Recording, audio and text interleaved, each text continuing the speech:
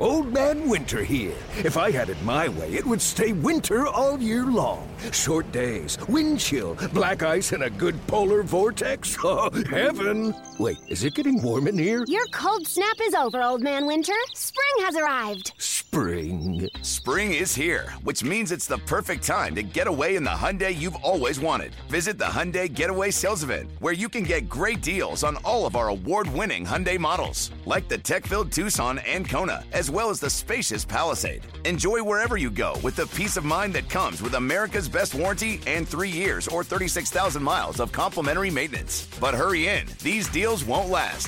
Add more joy to your journey at the Hyundai Getaway Sales Event. Now get 0% APR or up to $1,500 bonus cash on the Hyundai Tucson. Now, during the Hyundai Getaway Sales Event. Offers end soon. Call 562-314-4603 for details. The following is a presentation of A's Cast, your free 24/7 nonstop destination for A's baseball. Go to athletics.com/A's Cast to download the app. Restrictions apply. From baseball's top personalities, the great Chris Russo joins us once again, to the game's top players. Joining us is the All-Star, Matt Chapman with us. You never know what stories you're going to hear. If you make your way down here, I might be able to make some time and go out there and see the great Chris Townsend. This is A's Unfiltered with Chris Townsend. Welcome to another edition of A's Unfiltered with Chris Townsend. You're going to love today's lineup. We have the pitching coach of your Oakland Athletics, Scott Emerson. Emo stops by to talk a little baseball. The top producer and researcher for ESPN, Paul Hembekides, will join us. Sarah Langs from MLB.com. And Mike Bassick, who covers the Rangers. You might remember him. He's the guy that gave up home run number 756 to Barry Bonds. But we'll talk AL West baseball. Scott Emerson, really good friend of the program. Love having him on. We can just sit back and talk baseball and pitching, you know, whether it's the physical side or the mental side. Really no one better than Scott Emerson. Here is your A's pitching coach. Well, it's the first time we get to talk to you in spring training. How's it going so far? Everything's great, Townie. The guys are working hard, and it's a lot of fun to watch them go out there and compete each and every day.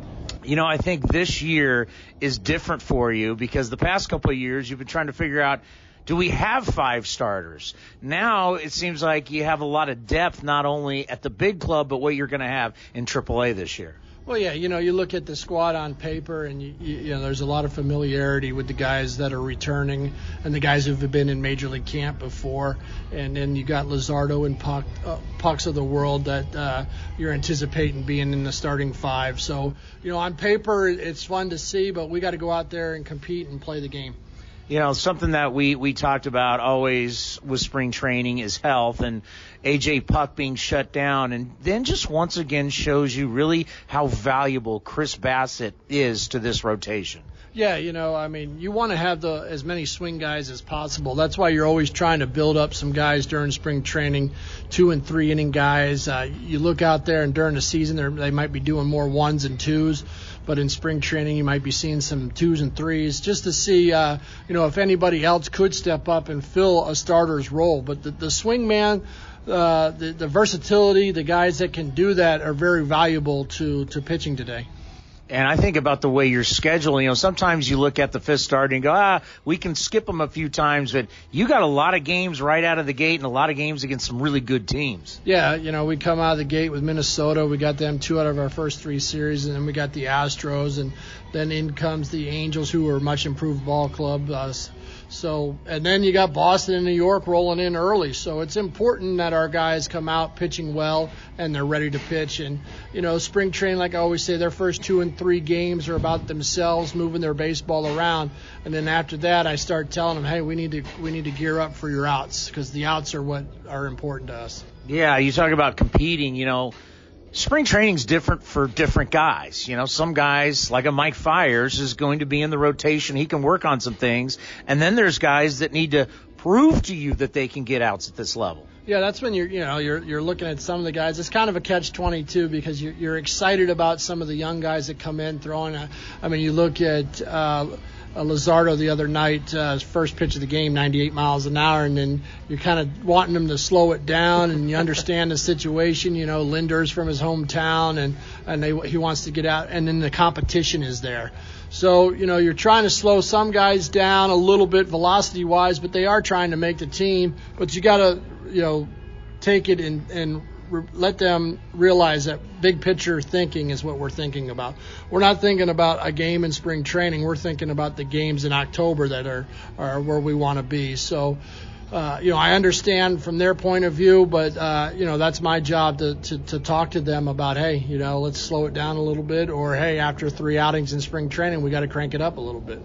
How important is it to realize how tough it is to pitch down here, where the ball, your curveball doesn't break as it normally does? It's the thin air, it's the desert, the ball flies out. Heck, we were in Vegas, and we know that's a bandbox. I mean, how much do you factor that in? Well, you always factor that in, but, the biggest thing I like to see is how the ball's coming out of their hand. I do like to see if they can get any bite to their baseball in Arizona.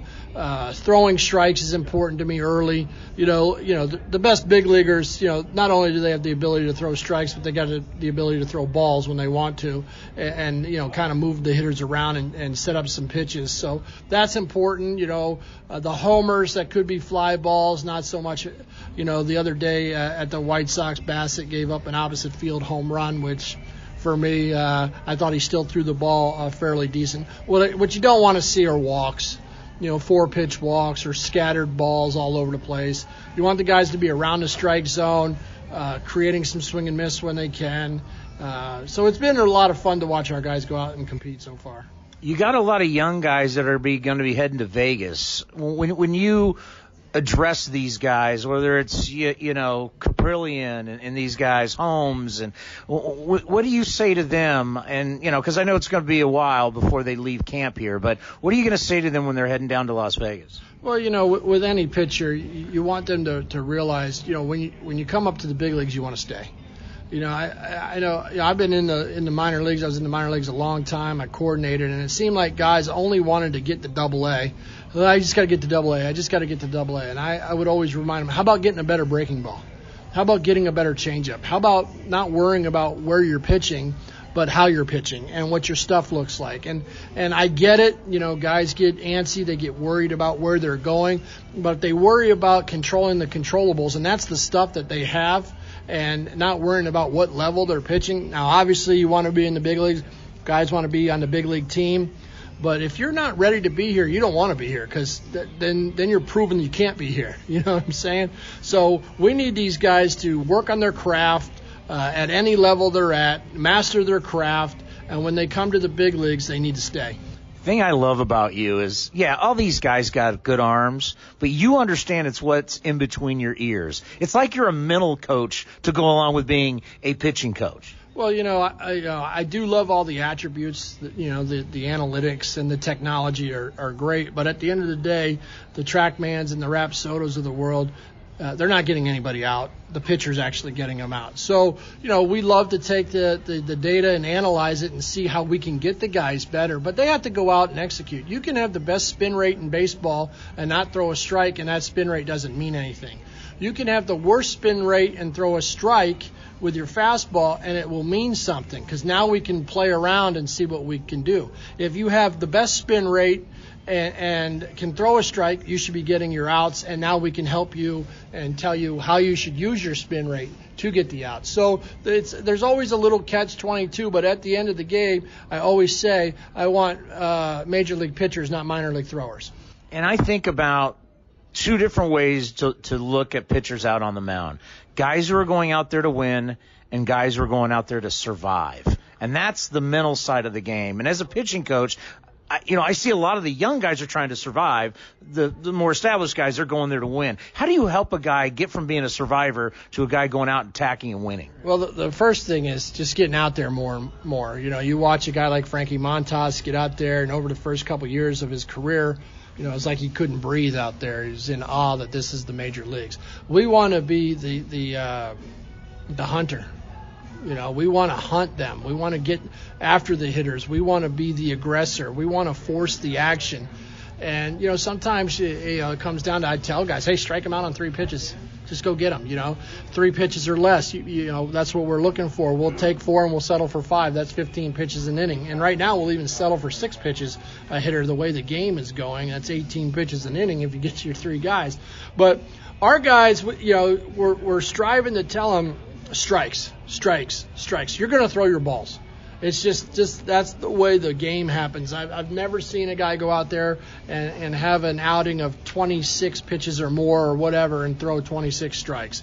So the object of the game is to get the hitters out. That's number 1. How are we going to get the hitters out? That's number 2. We're going to get the hitters out with all our pitches. We're going to get them out with location. We're going to get them out with change of speeds. We're going to get them out with movement, and we're going to get them out with velocity. So how are we going to put the game plan together for each pitcher?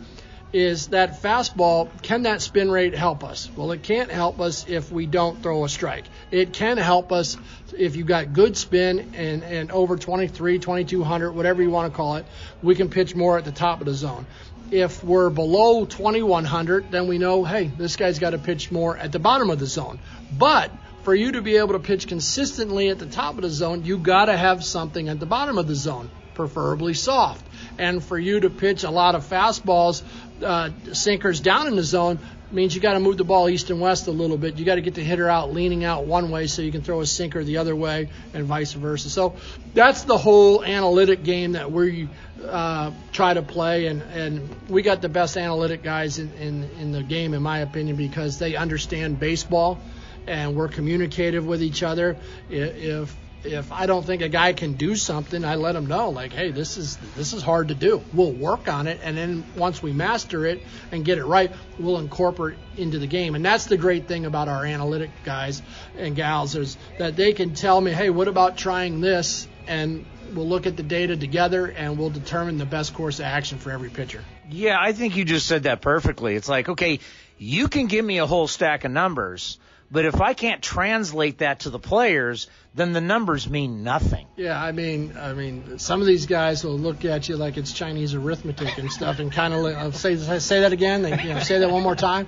So, when I get the numbers from our analytic people, it's okay. Let's break it down. Can these guys really do this? Can they really understand it and process the information? And what can they process?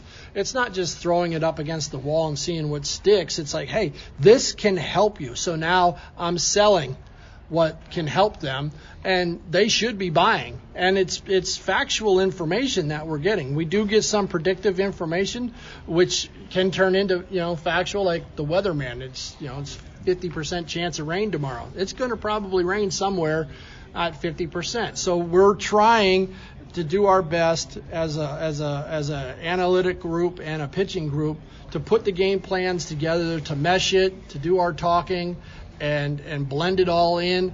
And it's my job to give the information to the pitchers. And like I said, if I don't understand it, hey, give it to me in a different form of verbiage so I can help the pitchers. And at the end of the day, all of us want to win in this organization, so we're striving to gain information. It's just how much information can you give to the pitcher before he gets out there and starts thinking, oh my goodness, I better work on my spin rate. And I'm in the dugout going, what are you thinking out there? Oh, about my spin rate? No, you got to think about an out. Okay, we already know that your spin rate will help if you put it in this location. Your spin rate's going to help you. And same with breaking balls. If you're down and away to your glove side, generally, and you got a good spin rate on your breaking ball, you're going to get outs. But if you can't get the ball down and away, you leave it more arm side on a consistent basis, you're losing the spin because your delivery is probably bailed out and your arm's a little bit late and you've kind of altered that spin on that particular pitch.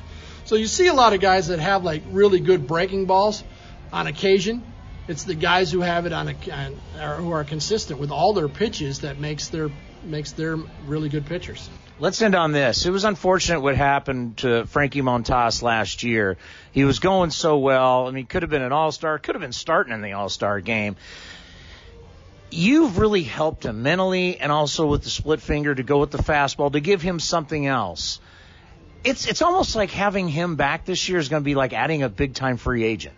Well, yeah, I mean, one thing that, everybody they're probably sick of me saying this, but if hitting's time and pitching is disruption of timing. So Frankie's, when you're throwing a changeup 4% of the time, and then you're offering this split to somebody and you're working on it and you throw it even more, you're separating, the timing of the hitter. You're going to disrupt his timing. But what that also did is it helped out his fastball and it helped out his breaking ball, because now they got to look for something slow and diving down rather than breaking down. And then that all of a sudden they look for that, and all of a sudden they get 98 on him. So it's not only helped out, the split finger has helped him out, but it's helped out all his other pitches as well. I could talk to you all day. I love this game, and let's get out there and go win one. Have fun today, and we'll see you back in Oakland. Sounds good to me. Paul Hembekides from ESPN joins us each week, and, of course, what he does for ESPN, and also you hear him on Buster Olney's podcast, Baseball Tonight. We love having Hembo bring us some knowledge each week here on A's Cast Live. Hembo, it's great to have you back on the program. We've missed you. I miss you guys too. These are obviously extraordinary times, but in a time like this, if we have the ability to talk about baseball for a few minutes, I think it's therapeutic for the two of us, and it's probably therapeutic for just about everyone listening in too. So it's good to be here. Yeah, no doubt. I mean, we're here now to help people get through this. That's what we're going to talk a lot of baseball. But when you think about your show on ESPN or what we're doing with A's Cast or A's Cast Live, this is a time where people want a diversion to get away from everything and get back to what they love, and one of those things is baseball.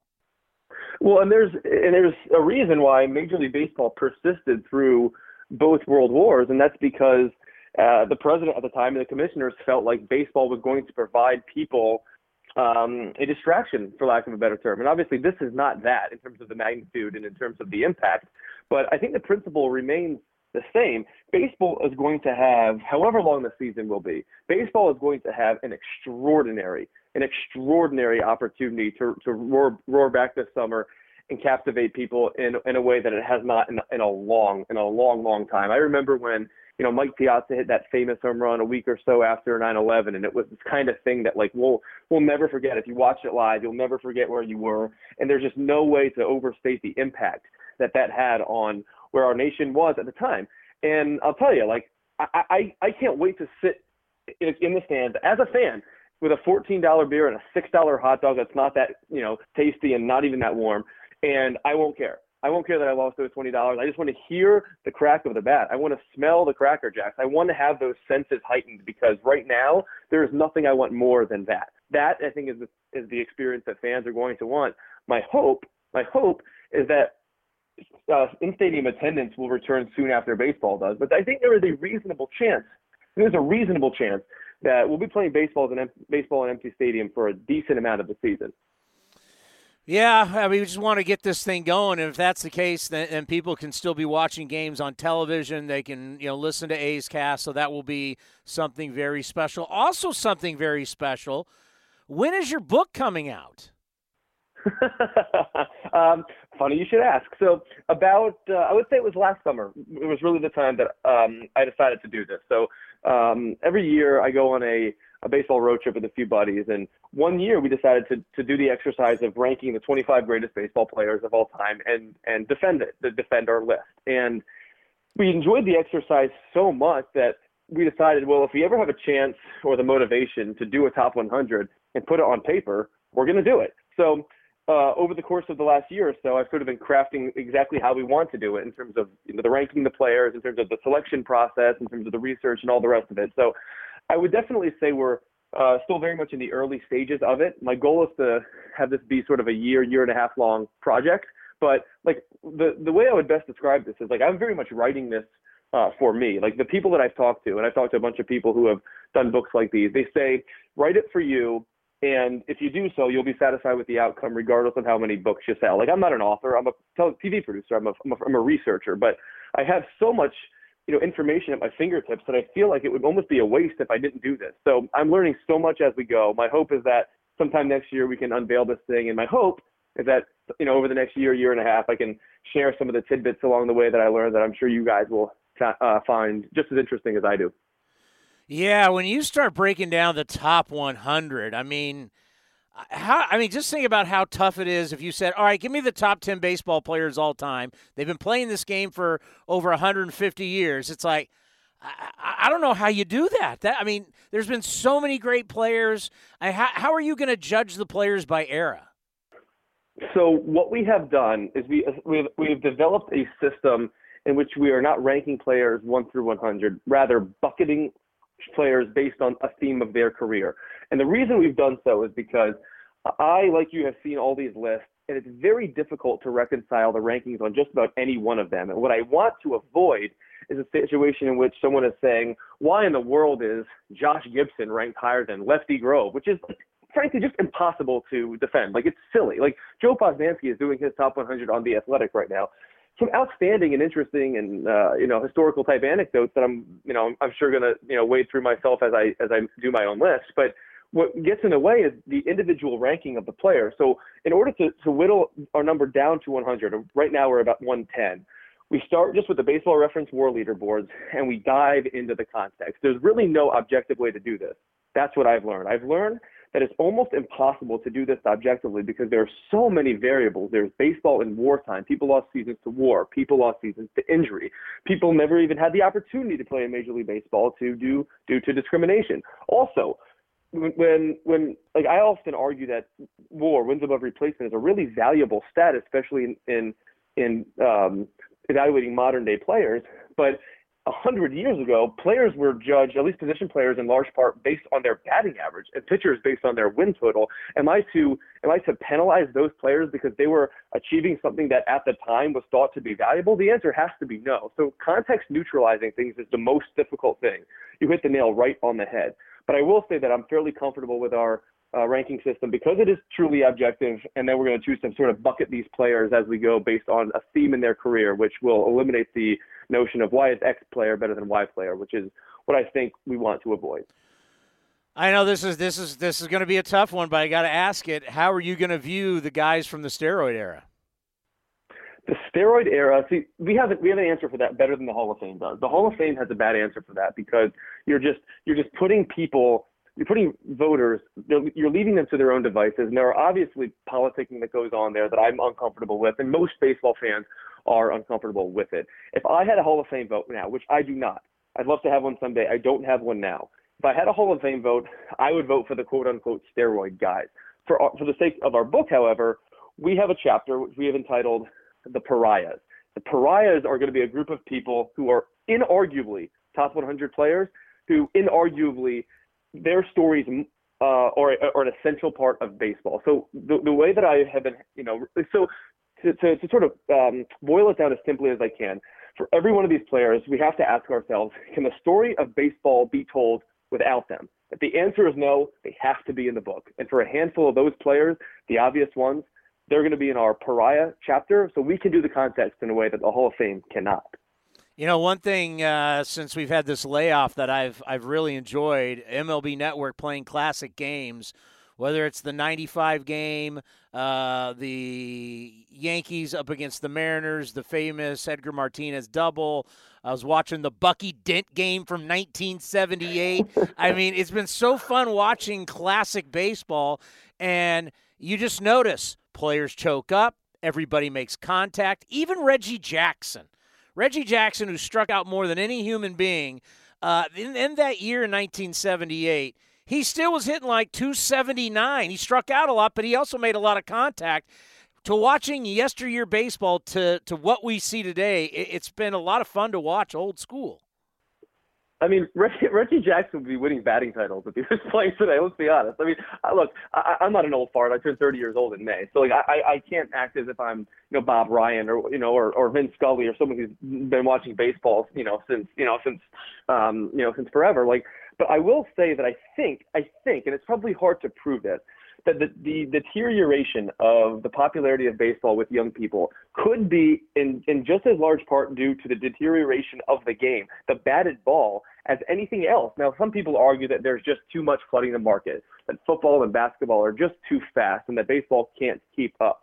But that's not the baseball that I remember. I was once a young person just like you, and baseball was way better than basketball then and way better than football then, and that's because the ball was in play. The batted ball is the foundation of baseball. Now, pitching is so good now, and that's truly the biggest reason why strikeouts are so up, and that's one of the big reasons why walks are so up too, because that's being incentivized as a big part of the game too. But because that dynamic is in play now, there's just a lot less stuff happens. And baseball now can be consumed in highlights and in bits and on Twitter and other social media platforms in a way that you can see, those individual plays or those strikeouts or those homers and not miss that much, which I think is sad, because I think sometimes the context of the game, the beauty of the game is now easily lost because everything is so extreme. Now, this is not me saying that I think baseball stinks now, because I don't. I think one of the biggest problems we have is that our national broadcasters say these things out loud. Our national broadcasters should be lauding the game of baseball because it is still by far the best game. But you ask my personal opinion, and that's the baseball was much better when I grew up loving it. And that was 20, 25 years ago. We're not talking about the 50s here. Yeah, I hear you. I mean, I was watching, it was the 1980 season, so they go from start to finish, and watching the All-Star game, they're showing highlights. It's George Brett, Mike Schmidt, and you're like, the good old days of Dave Parker. I mean, it was like the good old days of baseball. All right, we've been doing a lot of we've been doing a lot of deep dives, and one of the things that I've noticed lately, a lot of deep dives on shifting, because we have just said, listen, there's a lot of smart people in baseball. They're all shifting now, so it must be working. But now I've been reading these articles about how shifting may not be as successful as we think, because a lot of pitchers don't like pitching when the shift is on. They don't like the game plan. They walk more batters when the shift is on. If you walk more batters, that leads to more runs. So yes, you may be stealing hits with the shift, but you may be giving it back because of the walks and the runs being scored. What has your research shown you about shifting? Is it really that successful? It's successful only when the pitching staff marries to the fielding. It's exactly what you said.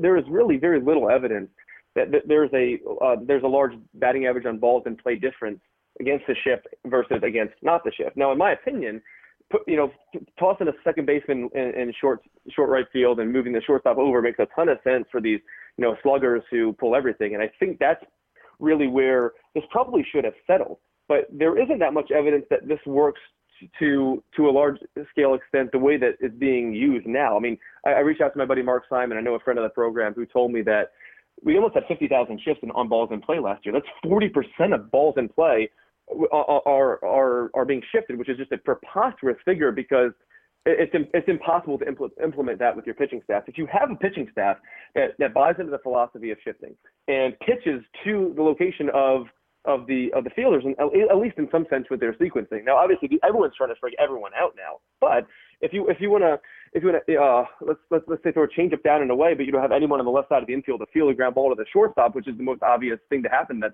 circumstance, as just an example, then it doesn't work at all. It's almost as if, like for example, I'm a big Eagles fan. When Chip Kelly came to the Eagles, and Chip Kelly had the offense playing a million miles a second and didn't have any depth on the defense, well, they just blew every fourth quarter because they didn't have anything left. It's the same thing that goes here. Like, everyone's got to be in the meeting room together, and everyone needs to buy into it. I don't really care, to be candid, if pitchers like it or not, if you've determined as a staff that it works. However, if you look at some of the extremes last year in terms of successful shifting and unsuccessful shifting, there are really good teams on the very top of that leaderboard and some really bad teams on the bottom, and vice versa. So I think you probably hit the nail on the head in saying that it's more anecdotal than anything else. Like anything, it's a determination that you have to make in the front office and an implementation that has to occur throughout the entire team. It's not just a fielding thing. It's not just a pitching thing. It has to work together. My personal opinion is that I would shift somewhat sparingly. Now, I do have a sort of a strong opinion on whether or not shifts should be not banned, but at least limited. But in terms of like the way that it is right now and the fact that it's sort of the wild, wild west, I think the majority of teams are overusing this and using the data without the context. Let's end on this. Normally when you have a shortened season, people want to put like an asterisk on it because it's usually coming off labor strife, right? There's been a fight between the players and the owners, whether it's football, basketball, hockey. everybody has had labor strife. Everybody has had shortened seasons. But I have a feeling this shortened season is not going to have an asterisk, and I think we're really going to fall in love with the teams that make the playoffs and, of course, the team that wins the World Series. I do too. I think the winner of the World Series this year will likely be viewed as heroic because of all the circumstances surrounding baseball and sports in general right now, and that's probably how they should be viewed. Or at the very least, like this season will be remembered so much.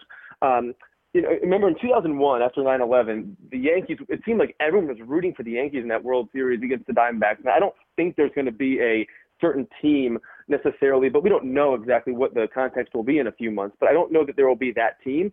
But I don't think there's any reason for an asterisk because it's not like a certain team had an advantage over any other team. I suppose there could be some scheduling quirks that feed into that, but certainly nothing substantial. What I noticed in my research is that in 1981 and in 1995, those are the most recent years that were shortened due to strikes. In 95, they played 144 games in 158 days.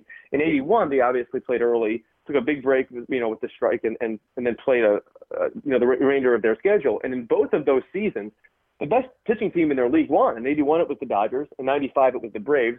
And neither of those teams really hit all that exceptionally, which was curious to me. I think the teams with the deepest pitching staffs that they can sustain this sort of rigor here are going to be the teams that succeed. We've seen these offensive juggernauts take off during the regular season in recent years because you just can't stop the home run ball. Like a team like the Twins, for example, last year.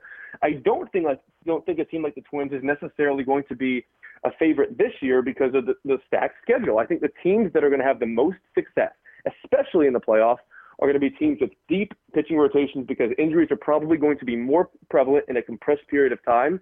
And that's why I probably favored teams like the Rays and the Dodgers if I'm sort of prognosticating just based on the limited sample size that we have. Well, I got to tell you, I'm on the website, The Big Lead, and Ask Himbo, getting up with ESPN's Paul Hembekides. Look at you going big time. They're writing articles about you. Look, it is a dead time in sports when the Big Lead is choosing to write puff pieces on segment producers at ESPN in their free time. But that's where we are now.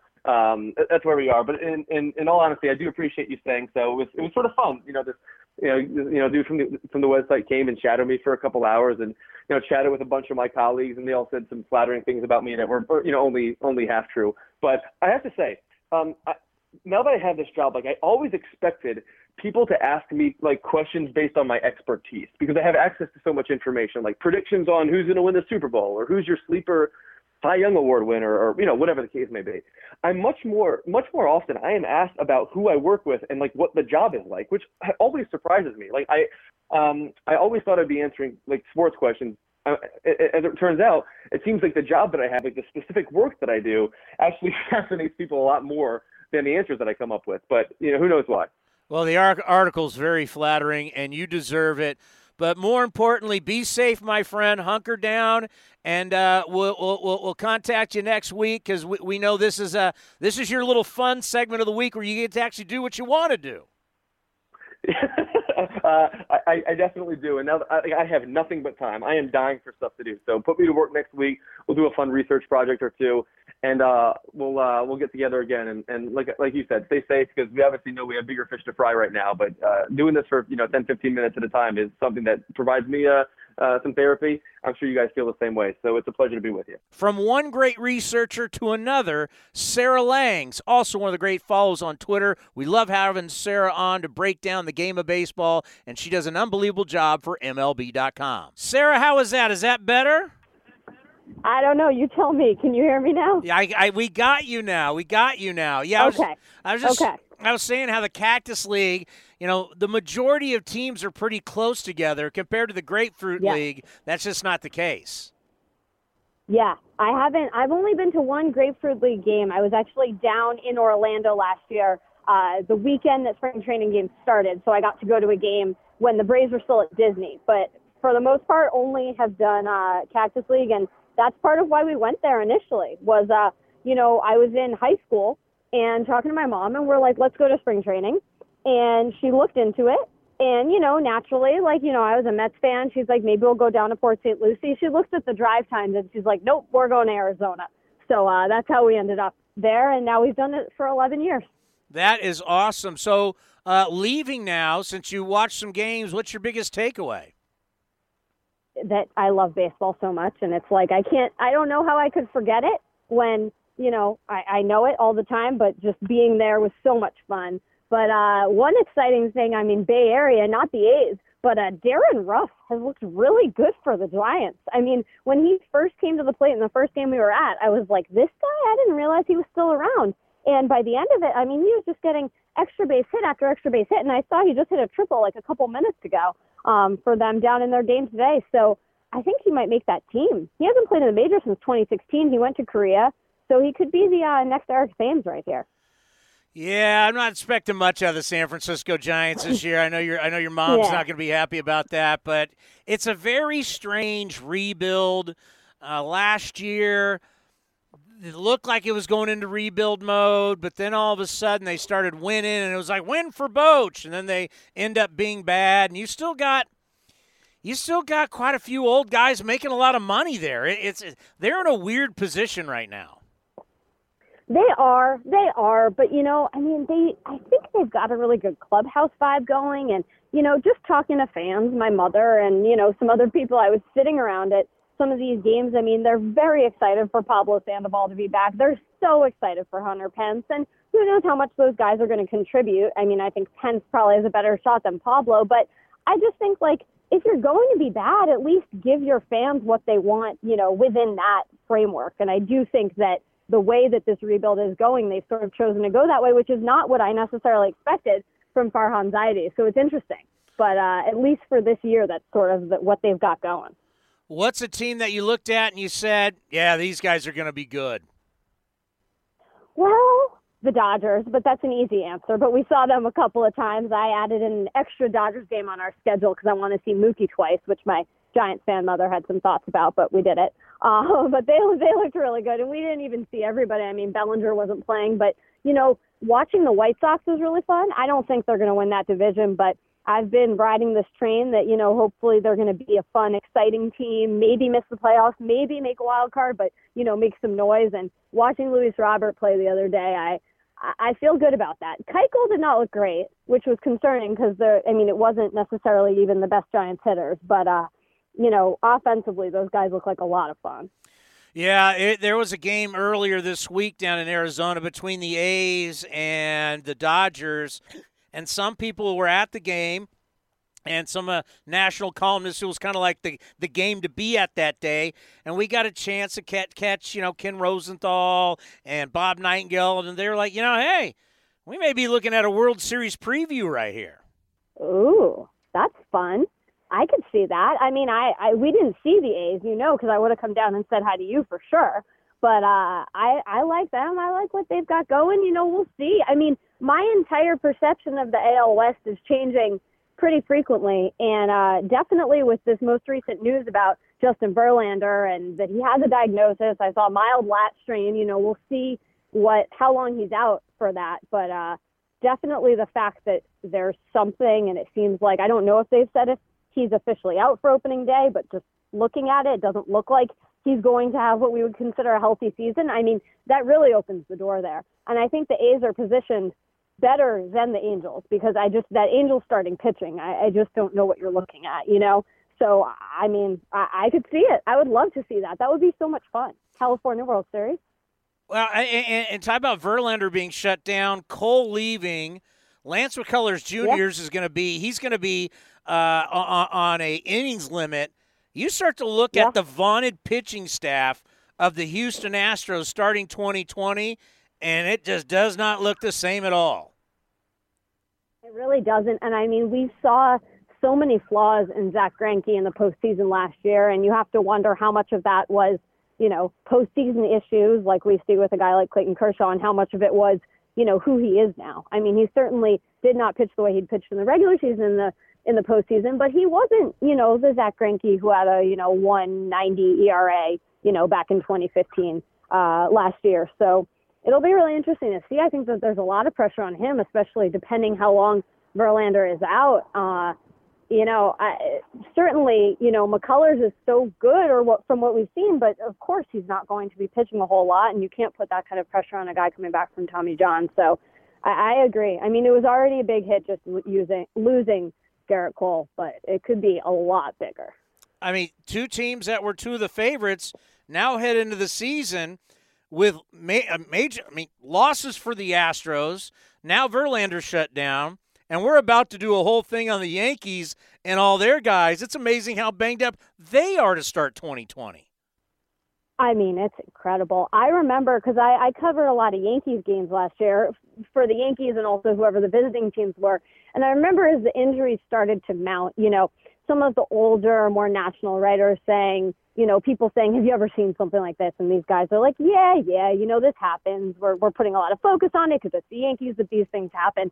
And by the time we got partway into the season, nobody was saying that anymore. I mean, we've seen teams use the injured list a little more. The Dodgers in 2017 did, but that was also partially strategic.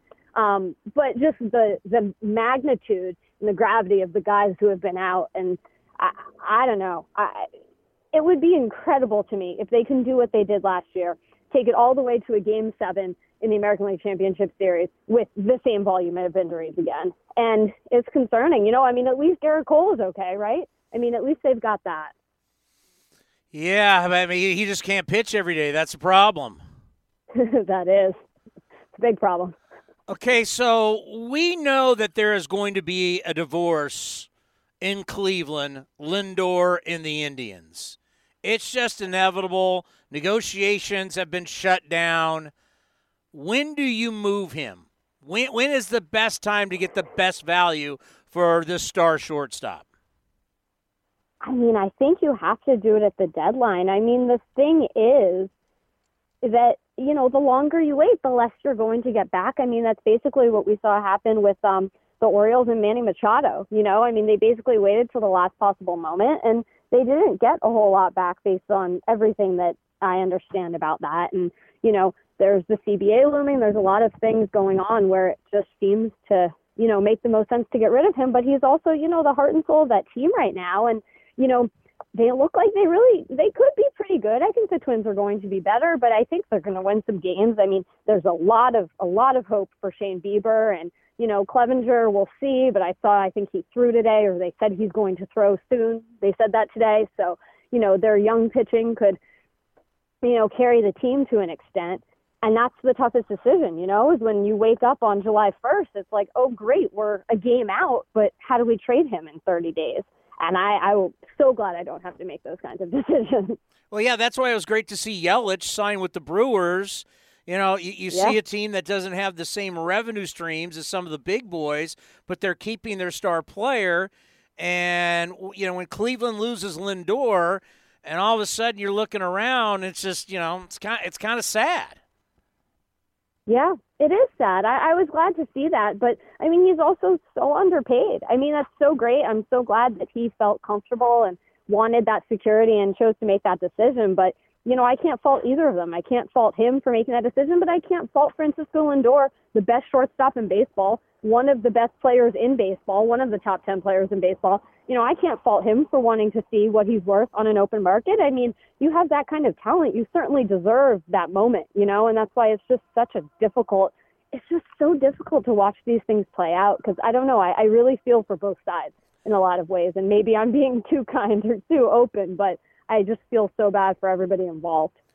When I think about the Boston Red Sox, and there's still kind of a dark cloud hanging over them, why is it taking so long for the commissioner's office to come down with their reporting about what happened with the Boston Red Sox and sign stealing? I really have no idea with that, but it's interesting because there's a lot bigger things to deal with at this point. We just saw, I don't know if you mentioned, but I just saw that Major League Baseball is going to close the clubhouses to the media for the time being because of the coronavirus. And there's just so many other things on the table right now that I don't know. But it's interesting because there's a lot of different types of decisions to be made or made public or whatever else, in the next few weeks. Oh yeah, you're dead right. But they've been investigating this for a long time. That's what's so weird about this is like they've been in limbo and couldn't hire a manager, and it's like, well, if it wasn't as bad as the Astros, why is it taking you so long?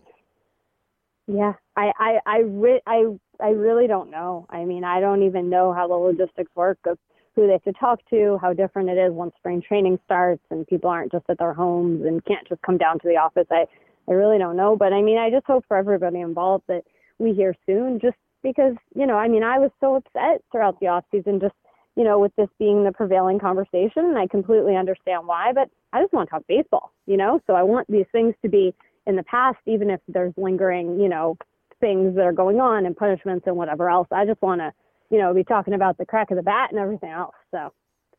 Well, it's so good that you had a great time with your mom down in the Valley of the Sun. Next year, you need to come to an A's game. I know, we've been to a couple, but we were just remarking when I was trying to figure it out and see if we could come down and see you that we haven't seen the A's in a couple of years. She's a Giants fan, so I will tell you, talk to the schedule makers. We come down, we go to like 5 Giants games. That's what we do. And whoever they're playing, that's who we see. So, but we did make an exception this year because I wanted to go to my first ever doubleheader and go to 2 spring training games in one day. So we will we'll look at the schedule next year and hopefully we can make it work. Because, I mean, we want to come down and see you. We want to see the whole setup. I want to see the setup, at the stadium there and everything, and come say hi to everybody. So. Oh, yeah, we got to take you down, introduce you to Bo Mel, some of the players. For sure. I mean, my mom went to Cal. She loves him. She loves anybody who went to Cal. We were so excited to see Andrew Vaughn. We saw the White Sox, I mentioned, on Saturday. Andrew Vaughn, he went to Cal. Very exciting to see that. So, but yeah, no, we'll come down. I'll say it now. I'll say even we can take a day off from the Giants. We can figure it out. But we will make sure to come down and see you guys next year for sure. Great stuff as always. We'll talk to you soon and stay safe travels back east. Thank you so much. Good luck with everything. Great to talk to you. That's 2 back-to-back powerhouses, Paul Hembekides and Sarah Langs, when we talk about baseball research. And we'll end with Mike Bassick, former pitcher, now does Rangers pre- and post-game, as we're going to talk about the AL West right before the A's were taking on the Rangers in spring training. Mike, welcome to A's Cast Live with Chris Townsend. How are you this afternoon? Man, thank you so much, Chris. I'm doing good. Just got through teaching a bunch of 10-year-olds baseball. It's kind of difficult. Did you mention launch angle and spin rate?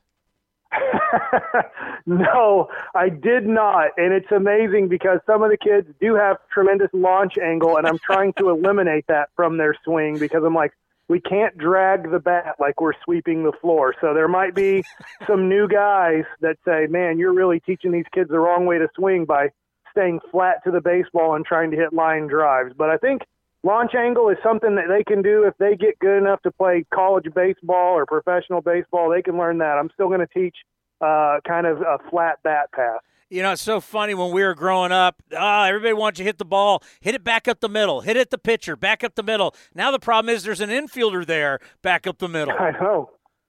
I talked one time with David Murphy, former, Texas Ranger and Cleveland Indian, and he said when they started doing the shift, it was in the middle of his career, and one time he hits a line drive right up the middle, and he starts to take a turn, and then he looks, he's like, oh no, the shortstop's right there, and I've hit what has been a base hit almost my whole life, and now hitting it right up the middle meant that that's an out to the shortstop. I had down in spring training, Stan Kasten, the president, part owner of the Los Angeles Dodgers, been around the game for years. And we were talking about how much baseball changes just year to year. And he's told guys, he goes like, hey, if you're out of the game for a year, 2 years, and you come back, like, you don't realize how fast this train is moving and you're behind. I mean, just think about how much this game has changed since you played. Yeah, and it's been now over 10 years, and it's gone by pretty quick. And when you talk to guys and their routines, and we were talking to the Rangers' first-round pick on Friday in spring training, Josh Young, who, is probably 2 years away from being in the big leagues with the Rangers. And he bought himself – he was like, yeah, I bought myself a VR machine, and I've been working with that in the off-season, so I've been seeing pitches off of Verlander and Garrett Cole, and it's just like, well, I have another 5 to 10 questions off of what you just said. And he's like, yeah, you're not trying to swing the bat, but you're just with this virtual reality thing. And I've never put that on, but I'm like, whoa. So like they have these machines now that guys are buying that they're first round picks. And I don't know even how much they cost. I didn't ask them how much they cost, but guys that have enough money are buying their own virtual reality machines to just see pitches while they're I guess, sitting on a couch instead of watching TV. They're taking virtual swings off of the best pitchers in the game. Yeah, I bet Cole is a lot easier to hit on your couch than in real life. Yeah. Hey, I recognize that. Now, hitting it in real life is going to be a lot tougher. Well, first off, it's great news that the Texas Rangers are opening up a new ballpark. It's just the heat or the weather. It's just there's so many times that season ticket holders, are we going to have a game? We're not going to have a game. There's going to be a delay. You don't have to worry about that ever again. Going to have a roof. When we were there last time when I was with the A's, Texas Live's awesome, by the way. I love going over there. But I got a chance to see some of the park, but there was a lot to be still done. Have you been able to go in the new park, and what does it look like? I haven't been able to go into it as it's pretty much 100% done now. It's funny on Twitter, I think they give updates how it's like, now it's 98.6% done. And then the next day they give like a 98.8 or something like that. So it's pretty much done. I'm going in there on, I believe, like March 23rd. And I believe opening day, I think for the Rangers for their home opener is March 29th. So I'll get to go in there before anybody's kind of, in there getting ready for opening day, about 6 days before. But everything I've seen, driving by it and just walking where Texas Live is, you can kind of peek in there. It's looking really nice. That being said, I've always, as a player, I've never really enjoyed playing indoors. I always felt like it was a different feeling when we went to Houston, or whether it was Montreal back in the day or Arizona. So, it's one of those things where it is a different feeling than outside, but I will say as a fan and also at times as a pitcher, pitching when it's 104 and more like 124 on the field, that's really good to get out of that situation. Yeah, because they used to talk about all the time how just Texas pitchers would wear down with the humidity and the heat, and now you're not going to have that, and the elements will not be what they used to be, so it'll be very interesting to see how the ballpark plays. Yeah, and we just don't know that yet. I mean, looking at it, it looks like they kind of have a little bit of a short porch the way Houston is in left field, and I don't know if it's going to play that short because, Houston can get a little bit quirky there in left field, but I guess, you're going to have to play some games there to get a feel on where are the places where it's easier to hit home runs, where does it seem like, it's not, and then how different is a game when they open up the roof compared to closing the roof. And really, your outdoor games will be in April and May and maybe early June, but pretty much most of June, July, August, and half of September, that it's going to be closed. Sad news about Willie Calhoun taking a ball to the face. Do we have an update on him? No, except most likely he's going to have surgery, and he's going to have he is going to have his, mouth, jaw wired shut. And so it's probably going to be 2 months at least until he's back with the team in the major leagues. And that would be, I think, optimistic. So, I think the hope is, without them putting a timetable on it, you're probably hoping for mid-May for him to come back. And 95 at the face, it's tough to get out of the way of, and I've been talking about this today about Willie has a really good average against lefties, and part of it, Urias was pitching for the Dodgers, is part of it is he stays in there. Usually if a ball looks like it's coming at your face, lefty on lefty, usually it's because they're throwing a curveball or something that's going to start breaking away from you, and you need to hang in there. It's those guys that bail out because it looks like it's going to hit you, and then the ball breaks into, the inner half of the plate or even to the outside part of the plate. And you're like, in spring training, you're working on hanging in there and staying in there and seeing the ball. And unfortunately, lefty on lefty 95, he stayed in there, and it squared him up, unfortunately. And that's going to really hurt the Texas Rangers. This offense on paper didn't look great. And now you lose Willie Calhoun, was probably going about fifth in your lineup and had a really good 80 games last year in the majors, and you're hoping that he could carry that to 140 games this year. And now, you're going to lose at least, 50 games most likely from him. Yeah, that's the thing. When we're down at spring training, it's just stay healthy, and it's sad to see that. Heading to the rotation, adding Corey Kluber, how good do you think this rotation can be? I think I'm going to be really optimistic here, and it doesn't mean I'm going to be optimistic in picking the Rangers to win the division or win 90 games, but I think it has a chance to be 1 through 5 the best rotation in the American League West. That's going to be a lot to ask. What we're going to need in Texas is Mike Minor and Lance Lynn to repeat the seasons that they had last year. That they both had great seasons overall, and then Corey Kluber to get back to 2018. If those three things happen for those guys, that'll be great. And then with Gibson and Lyles, two veteran guys at the back of the rotation, if they're able to put up their ERAs in the low fours, then I think you could have 1 through 5 the best. Obviously, Verlander and Greinke, I think, beat the Rangers if you're going with your top two guys. If you look at the Oakland Athletics, I'm going to tell you I love the Athletics this year. I'm picking them to win close to 100 games and win the division. And I really like what I've seen from – do you say it Puke or Puck? Puck. Puck. I love Puck. I mean, he reminds me of – he's just a little bit shorter, but he reminds me of kind of Randy Johnson-like of a pitcher. And then you have the right youth with the right veteran guys. So honestly, I think the Oakland Athletics have a great chance to be really solid 1 through 5. You just have to believe in the young guys are going to step up and be as good as they have been kind of projected to be. But I do really like the Rangers rotation. I think it could be weird this year as a Rangers fan. The history of the Texas Rangers has been offense. And I think if the Rangers are going to win a lot of games this year, they're going to win games 4-2, 3-2. I don't think they're going to win a lot of slugfest because they just don't have a lineup 1 through 9 that can handle what the Athletics, what the Angels, and what the Astros put out there. Seattle's kind of, I expect them to lose 100 games. When I think about the A's, the number one word is confidence. They kind of surprised everybody 2 years ago, kind of surprised themselves with 97 wins, and then everybody said, yeah, let's see you do it again. And they did it again, and they've lost 2 straight years in the wild card, and you just sense that everybody's a year older, the core is there, and they have that confidence and kind of that swagger where 2020, the A's are looking to get after it. It's going to be an interesting year. Yeah, I'm on 105.3 The Fan here in Dallas-Fort Worth on the home of the Rangers, and the other day we did a segment on the odds to win the MVP in the American League, and Trout's 1-1. And I said, look, I mean, that's the easy bet, but you're not going to make – it's not great odds when you have to play out a whole season with injuries that can happen. The 2 players that I said that I would pick that have the odds to make a lot of money, Francisco Lindor 17-1, and what's going to be tough there is I don't think Cleveland's going to make the playoffs, just predicting them.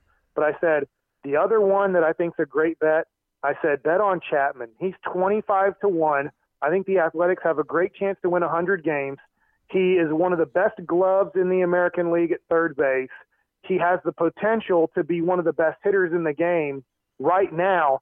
And if the Athletics are able to win 100 games, and he has a great year, Chapman, I think that there's a great chance that we see the Athletics have an MVP this year. And 25-1, that's great odds to me on a great player that's about to emerge. Let's end on this, because getting ready for this interview, I was looking at some numbers. Yesteryear players are rolling their eyes about this number, 137. The Texas Rangers stole 137 games in Major League Baseball. That was the most in MLB.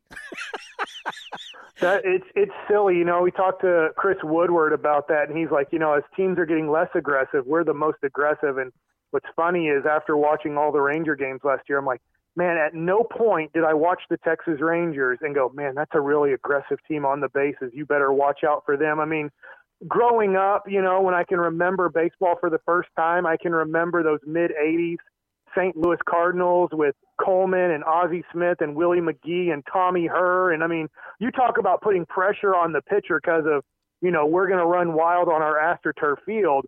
That was running wild. And now, last year, Ronald Acuna in the National League, that's the league where you probably need to kind of run a little bit more to get in scoring position because you have a pitcher in your lineup.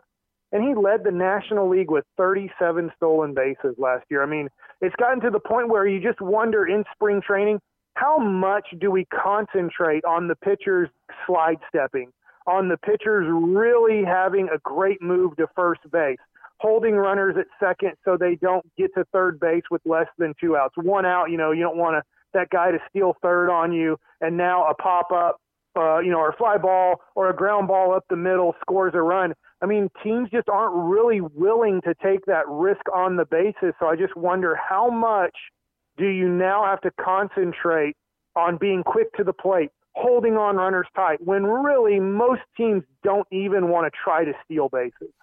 Hey, Mike, great stuff. We truly appreciate it. Let's do this again when the A's and Rangers hook up.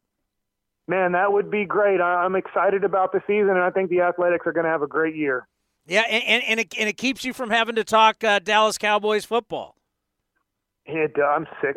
Hey, Dak Prescott, either sign or don't sign. I'm tired of talking about it. I know. It's like this has been going on for like 2 years. I know. But you know what? Here in Dallas and, our area, they eat up Cowboys talk left and right, so we keep doing it. Hey, thanks, Mike. We'll talk soon. All right, see you guys. Well, that'll do it for another edition of A's Unfiltered. We want to thank Scott Emerson, Paul Hembekides, Sarah Langs, and Mike Bassick. Now back to A's Cast, powered by TuneIn. This has been a presentation of the Oakland Athletics.